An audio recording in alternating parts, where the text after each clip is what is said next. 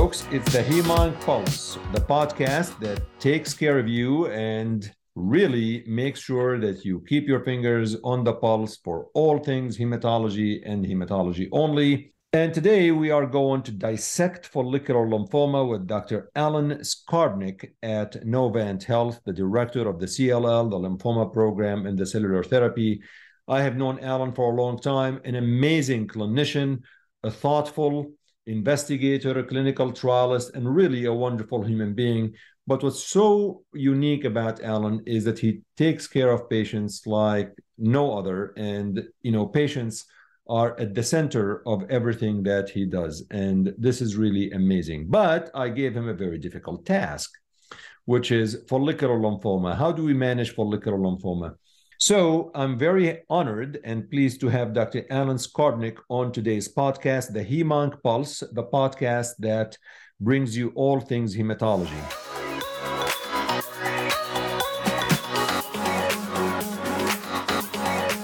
Tell listeners who you are.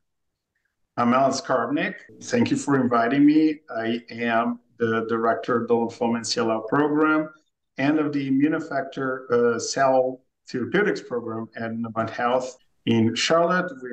We have a program that goes all over North Carolina, but I'm based in Charlotte mainly. I am your friend. I've been in a number of your podcasts, and I think we're still friends. Yeah, we're still. But Alan, this is your side gig because your real job is you're a musician and a cook, I believe.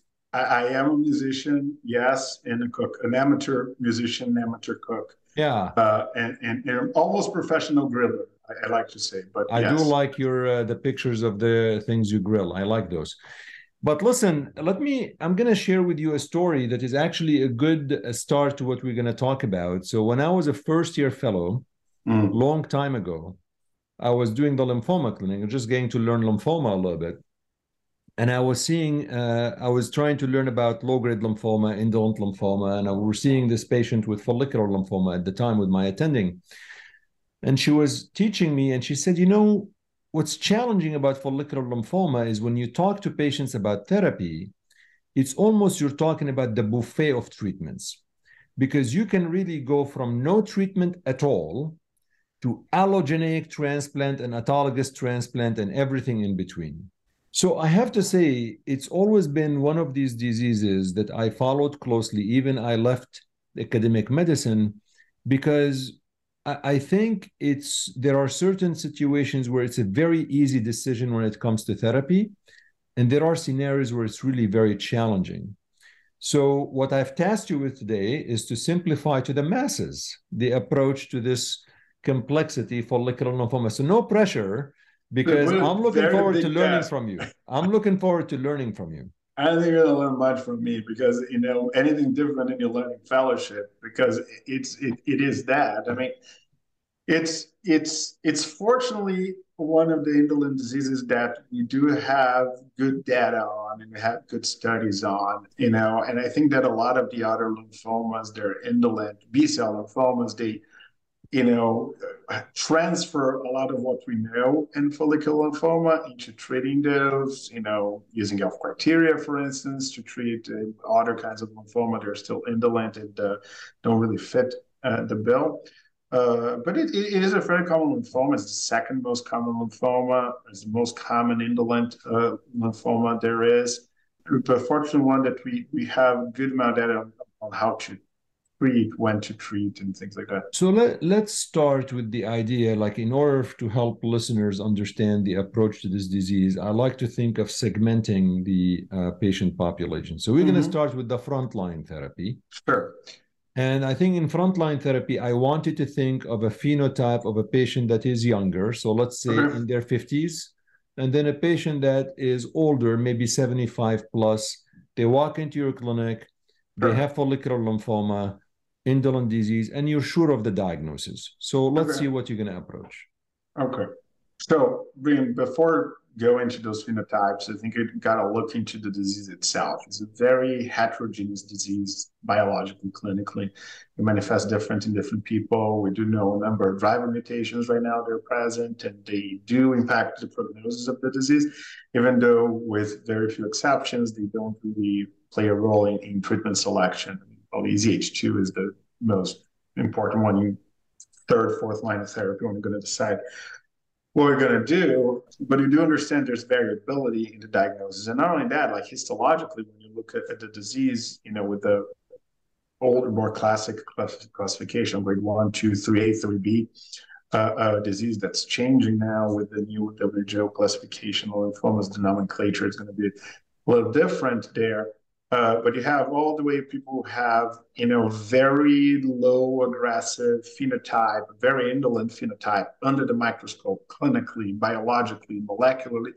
And you have people who have an indolent disease, but with a more aggressive phenotype that's almost a high-grade lymphoma. And, we need to discern those patients because they should be treated to some extent differently, right? And the second thing, well, the first thing probably is the second. The first thing is how, who the patient is, right? As you pointed, is it a young person, is it an older person? What are comorbidities, goals of care, goals of treatment? Because there's a long conversation. Everything comes into play, right?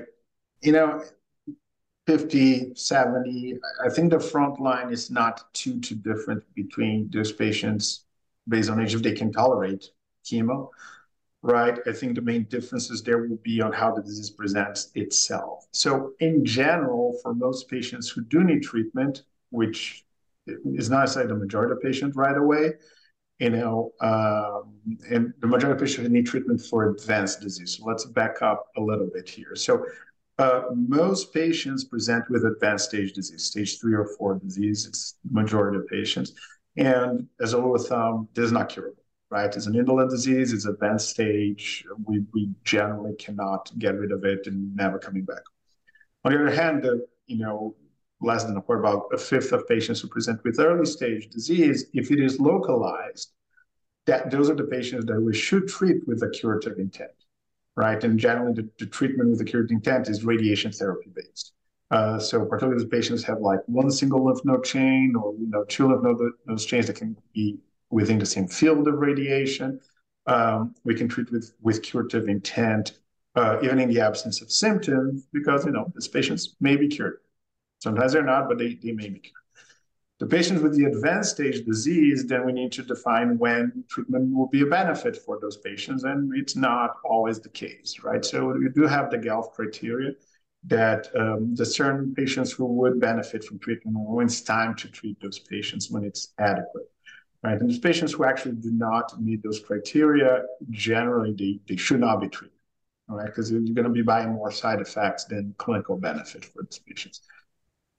As it is in CLL, I think the most pressing criteria for treatment is symptoms, right? More than what the size is of your lymph node on the CAT scan or how many lymph nodes you have in CAT scans. Is the patient symptomatic or not? Those are kind of more hard criteria. I think the others are a little bit softer, right? Oh, you have 3 different nodal sites with lymph nodes that are at least 3 centimeters in size.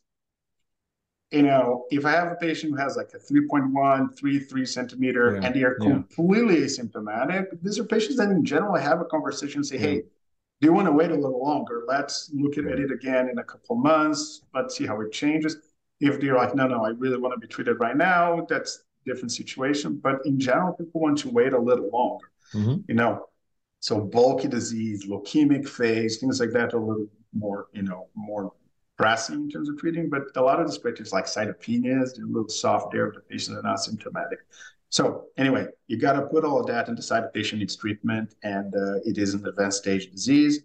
So what we're going to use, in the majority of patients, I use bendamustine rituximab, unless I do have concerns for transformation of disease, which, lots of times the patient has a lot of disease in multiple sites that are not necessarily easy to access. You have disparity on the PET scan. We have a site that's an SUV of 8, and then you have a site that's an SUV of 30. And you biopsy that site, it's bulky, but you only can get a core because it's internal, and you cannot do an excisional biopsy. Follicular lymphoma is pretty avid on PET. I mean, they really... It is. My point is discrepancy. Right? If you have a bunch of sites that are around the same avidity and you have a site that's completely out of whack, right? and you're concerned there may be a process of transformation in that site, even though you cannot prove, but a patient has a high LDH, has a site that's discrepant from other sites, that cannot get enough tissue to prove that, but they have a higher Ki67 in that site. It's like 60-70% Ki67. They don't have the exact definition of a 3B or even a transformed disease. Those are the patients I do consider giving our an anthracycline-based treatment instead with R-CHOP, but they're few and far between. Most of the patients I will give bendamustine rituximab as the frontline therapy of choice for patients who would tolerate a chemo. And you would do that in the older and the younger? Yes, if they can. Bendamustine plus Rituxan. Yes, if they can tolerate chemotherapy, that's usually my go-to in the frontline setting. If it's a patient who is much older and I'm only doing this for palliation and, concerned with tolerability of chemotherapy and I just want the symptoms to be controlled, I can use single agent rituximab in those patients, just to, giving some relief. But if I'm actually treating and I want to prolong PFS and potentially survival, I would use a chemotherapy in the front line. I can use Rev Rituxan. It's not approved yet in the front line, but there is data, from relevance showing that it works. That's Revlimid, lenalidomide plus Rituximab. Plus Rituximab, yes. And, patients tolerate that and they have control of disease. And if they don't want chemo, sometimes it's an option, but it is off label in the front line. And, we need to sometimes go through some. So realistically speaking, what I heard you say is bendamustine plus Rituxan for the majority of patients. If there's some concern about transformation, you would consider R-CHOP as a frontline therapy. Are you a believer in the need? Now, you gave the therapy, your patient is in remission. That's what you're going to ask? Yeah, because I want to go into relapse setting afterwards, but obviously before we get there, when I was seeing patients, actually, I was doing a lot of maintenance, but with time, I started really questioning whether I was doing the right thing or not. Yeah, I used to. I used a fellowship. I used to do maintenance for a couple of years. Just after I graduated, I was an advocate for that. I think that, when you start treating a number of patients, you start seeing that the benefits are not quite there and the risks are higher than the benefits. So I'll start with most of the data with maintenance rituximab is after R-CHOP, not really after benda-rituxan. And, if have long follow-up, it only improves PFS. It doesn't improve survival. If we were at a time that I don't have a good second-line therapy for these patients, that's not what we're then I'll say, hey, perhaps if we keep these patients without active disease for a while, it is a 2-year maintenance, right? It's not forever. But it can keep the patients without disease for longer. They don't, not going to face an aggressive therapy afterward. But that's not the case. We do have good, well-tolerated treatments for the second-line therapy. So in the absence of a survival improvement, I personally don't see a lot of benefit of doing this. On the other hand, these patients get more infections, okay? Bendamustine particularly is tremendously myelosuppressive. It is a myelotoxic therapy. You're going to be adding rituximab longer. These patients tend to have longer, prolonged cytopenias. And with COVID, it does decrease the efficacy of vaccinations. It does increase the risk of worse infection. And I don't believe is adequate, and I don't believe it brings benefits to the patient. There are a number of people who do it. There's a number of people. There are certainly patients who want that feeling that my disease is controlled for a longer period of time. It is a discussion I have with them. I don't offer necessarily, but I say, hey, this is a possibility. This is why I don't recommend doing it. But, we should have an honest discussion here where the pros and cons are. I wouldn't withhold that information. I generally discuss it, but I don't recommend it. And most of my patients decide not to go for it, maybe because of my own bias, but, No, but I think it's fair. It's a decision between the patient. Now, I want to move into relapse disease, but I wanted to think there are 2 types of relapse disease in follicular lymphoma, as you and I know. There are the folks that relapse early, and there are the folks who they go 5, 6, 7 years, and you're doing so well before they have any issues. Yes. So let's start maybe with the easier one, I guess. I don't know if there's an easier one. I think they're both maybe tough. You pick and choose. Take me through what you would do. You finish the patient, 2 years later or 18 months later, they have relapsed disease that requires therapy versus somebody 5-6 years down the road. Sure. I think to start with is what we do at the end of the initial therapy. I think it's important to underline that these patients deserve a PET scan at the end of treatment. It's a better predictor. And if you have a PET CR at the end of treatment and you do have a recurrence or progression within the first 2 years after having a metabolic complete response, it is more concerning, right? I don't think in this era, CT scan for you can do it interim, that's fine, but at the end of treatment, this patient need a PET CT. I think the CT scan alone does not give you the complete information. It may miss a number of metabolically active disease if the lymph nodes became smaller, but it still may be metabolically active on the PET CT. So I think those patients should be evaluated with an end of treatment PET. So we do know that progression of disease within the first 24 months is very famous, very well cited paper, the Lympho-Care study. These patients have a very much poorer prognosis, right? These patients have a higher mortality in comparison to patients who present a progression beyond 24 months of initial therapy, particularly patients who had an initial treatment with benda-rituximab with an early relapse. They have a much higher chance of transformation of disease at that point, higher than the patients who got R-CHOP and had a progression within the first 24 months. So, treating most patients with BR, an early recurrence is concerning to me. And then at that point, that's a little bit when the fitness of the patient becomes a little bit more important. So I tend to, in a young patient who is fit and he has an early relapse of disease, my opinion is to give him a salvage chemo followed by an autologous transplant at that point. I you would do like a RICE, ESHAP kind of thing? Not necessarily. If the patient got BR the front line, and can do our CHOP on the second line, and if they get into remission, it never got into cycle, right? I can do our CHOP. I can start with that and then escalate if I need to. I don't necessarily think they need a platinum-based treatment unless they got our CHOP in the front line. I mean, Those are the patients where I reserve a platinum-based treatment at that point. I just need to get them into remission to do a transplant. I'm relying more on the And you do more, you think, autologous transplant like you would do for large cell lymphoma here? Yeah. I haven't done an allogeneic transplant for follicular lymphoma in a long time. So early relapse, salvage therapy, followed by autologous transplant if you think the patient is fit. Yes. If the patient is not fit, if it's an early relapse, you can try and do R-square, rituximab and lenalidomide or Revlimid in the second line setting.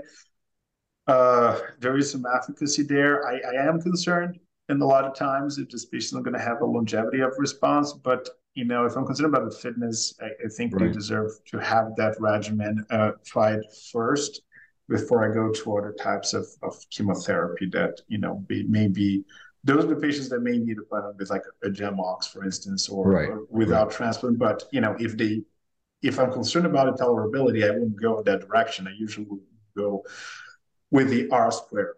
Now, going again a little off-label here, if it's a patient who I don't think will tolerate a transplant, but they may still be candidates for CAR T, and it's an early relapse, particularly they got BR the front line, I do have a discussion about CAR T with them. CAR T is approved for third line for follicular lymphoma, not second yet, but there are some cases that I don't think we should wait to get to third line. Now, do we have approved CAR T for follicular lymphoma or this on trial? Yes. CAR T is approved. Okay. Yeah. Skarbnik is the one I use the most in my practice, but there are studies with the other compounds with follicular lymphoma. But anyway, these are the patients who may not tolerate a transplant, but they may tolerate CAR T. Now, you've got And some patients who may not tolerate either, though, Alan. And I think for these, they have, what's your sense about some of these? There are some other therapies that have been recently approved for relapsed follicular lymphoma and indolent lymphoma. And then I want to go through the patients who have had a long-term remission, like a yeah, longer-term remission. I think it depends on, what we can do, what access do you have, right? If we go by what is the FDA label approval, Mm-hmm. CAR T is approved at third line. A bispecific mosunetuzumab is approved recently as a third line therapy. Tazemetostat is approved as a third line therapy. If you have an EZH2 mutation, and if you don't, if you have no option, that's kind of how the label reads. You still have copanlisib for those patients, the P3 kinase inhibitor. You still have rituximab. You still have chemotherapy for those patients. There's a number of options there on how to use it. So a patient who cannot tolerate CAR T or transplant and is an early relapse in the second line, I generally go to the lenalidomide rituximab pathway for those patients. And then, we'll see how long that kind of holds them at bay. It tends not to be a long time. It tends to be a short relapse after that, unfortunately. So that's pretty, I mean, that's pretty good. I mean, at least there are options for these patients. I mean, I can tell you, I recall, there are options beyond the GEM-OX, which was really my go-to regimen, frankly. But I mean, at least now there are other options. But now you have a patient, let's say, who at least, whatever, pick and choose the duration of remission. But these patients who've gone for 5 years, they're doing okay. And now you think it's time to treat. So they've had this longer duration of remission. Back in the day, Alan, when I was seeing patients, I would always go back to the same regimen I was using with the assumption it worked for a long time, may as well use it. But I'm not going to lie, I got burnt out a little bit with bendamustine. I've done this a couple of times. And really, the counts go down and they can't go up. And I marrow the patient. There's no MDS. They just don't recover the neutrophils. Yes. And it's crazy. So I stopped doing that, obviously. But what are you doing now? So for the late relapse, yeah, you mean, yeah, well, I think it depends. Again, if it's a patient who had, a 10-year remission with bendarituximab, I do feel to some extent inclined to repeat the treatment, but I do a very thorough evaluation of those patients. Those are patients I do a bone marrow biopsy, make sure nothing is going on there. I do a next generation sequencing myeloid panel. I want to make sure these patients don't have CHIP. They're going to be induced by the bendamustine, right? I mean, they tend to be older. I want to make sure these patients don't have an underlying myeloid condition that I may throw over the edge if I re-challenge them with bendamustine, number one. And number two, I want to see what's their reserve. I mean, I do not want a severely myelotoxic regimen that may treat the disease, but then they are, hindered by the prolonged cytopenias and infections that may come with it down the road. There was do you ever consider autologous transplant? I think this was always the toughest question I've always faced in practice with tumor board. You get this patient 3, 4, 5 years out. They're young, they can tolerate transplant. Do you take them to transplant and do salvage, or you say, I'm going to give you the R-CHOP, for example, or whatever it is, and going to sit tight? No. No.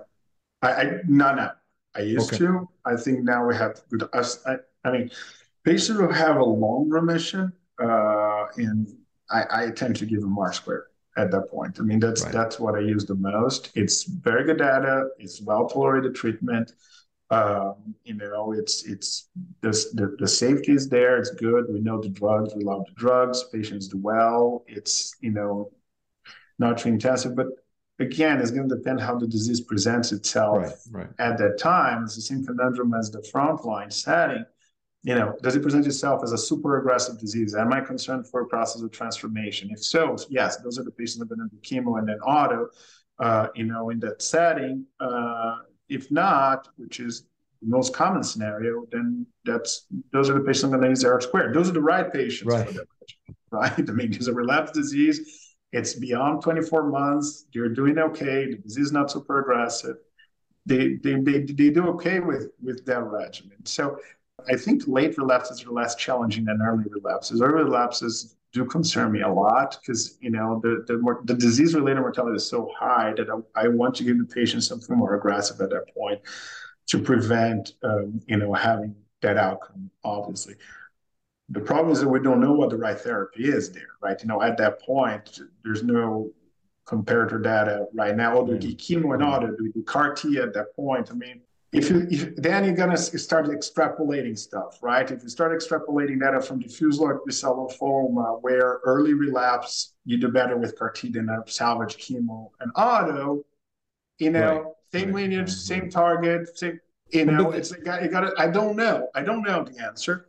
But when you're seeing those patients, you start extrapolating that information to some extent. I think the bottom line for early relapse is I think we need to be more aggressive with early relapse. And late relapse, we don't need to. I think that's the divider here, and that's kind of what guides my therapy choice. This was very, very, very helpful. Really, this was very simplified, very, very helpful. Are we done? That's it? No more? No, this was very, very helpful. We don't want to confuse people. I'll have to say that I guess my last question, and then I'll let you go. But my last question is, any exciting drugs that at least like you're looking forward to, that obviously investigational, in trials, things that are just really you're interested in looking what they're gonna show in the next couple of years? Well, I think the bispecifics are, kind of here to stay. I think, just to touch on this briefly before I go, I mean, you just have a bispecific anti-CD20, anti-CD3 approved for third line in follicular lymphoma. It's good. It's well tolerated. You can give it outpatient. You can have CRS. You can have neurotoxicity. I mean, people who are doing CAR T, you can manage that well. It's not as severe. But you need to have a process to monitor those patients still and hospitalize if needed.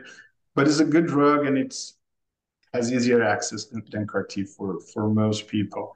And the current question we have is like, what's the order, right? Because they're both approved for third line or further. Do we do CAR T first and bispecific later? Do we do bispecific first and CAR T later? And that's the challenge we don't know the answer to right now.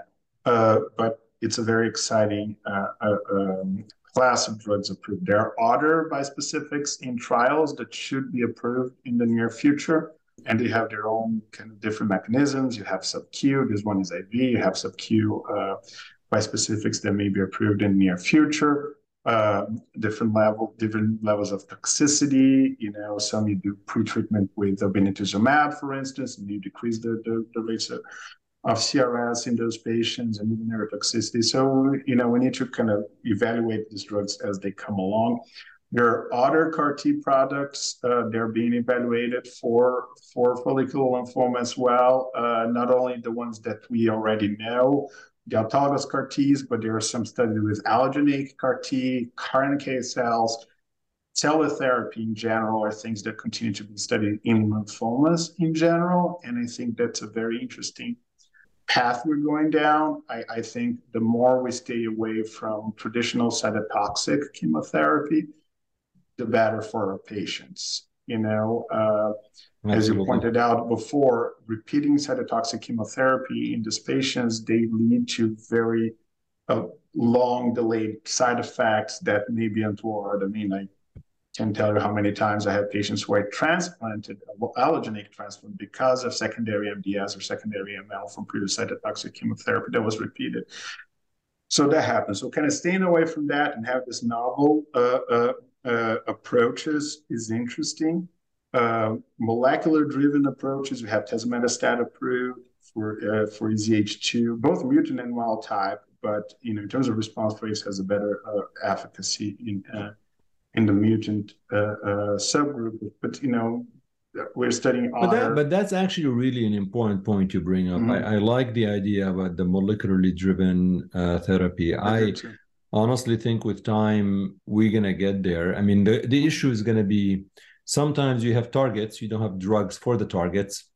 So that's another issue. The other thing, obviously, sometimes you have targets and you have drugs for the targets, but it's not really clear whether the target is the quote unquote driver that's really like, but I think your point is well taken. If you really have a driver mutation or a driver gene that's really the oncogene that's driving the growth of the cell, and you have a drug against it, the hope is it may not work forever, but at least it should hopefully work and help patients. So yeah, it's a hard filter though. Like follicular lymphoma is a classic example. BCL2 inhibitors doesn't work that well in a disease that, the hallmark of the disease is BCL2, translocation. So it's interesting, isn't it? Yeah, right. You may have a molecular abnormality there that you can block it and doesn't do a lot. It works in CLL and doesn't work in follicular lymphoma, like sure. Yeah.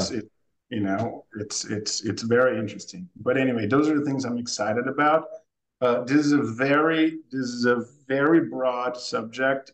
You did not give me enough time. It's okay. It's okay. I'm not gonna hold. It's okay. I'll forgive you.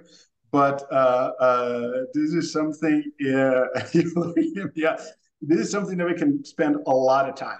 Well, I know. I mean, I think follicular lymphoma is a very, very broad topic, but I really wanted to hit just the high notes, right? I mean, the idea is, I think what we hit on is broadly, for the majority of patients, this appears to be a very reasonable strategy, but this does not take away from the nuances.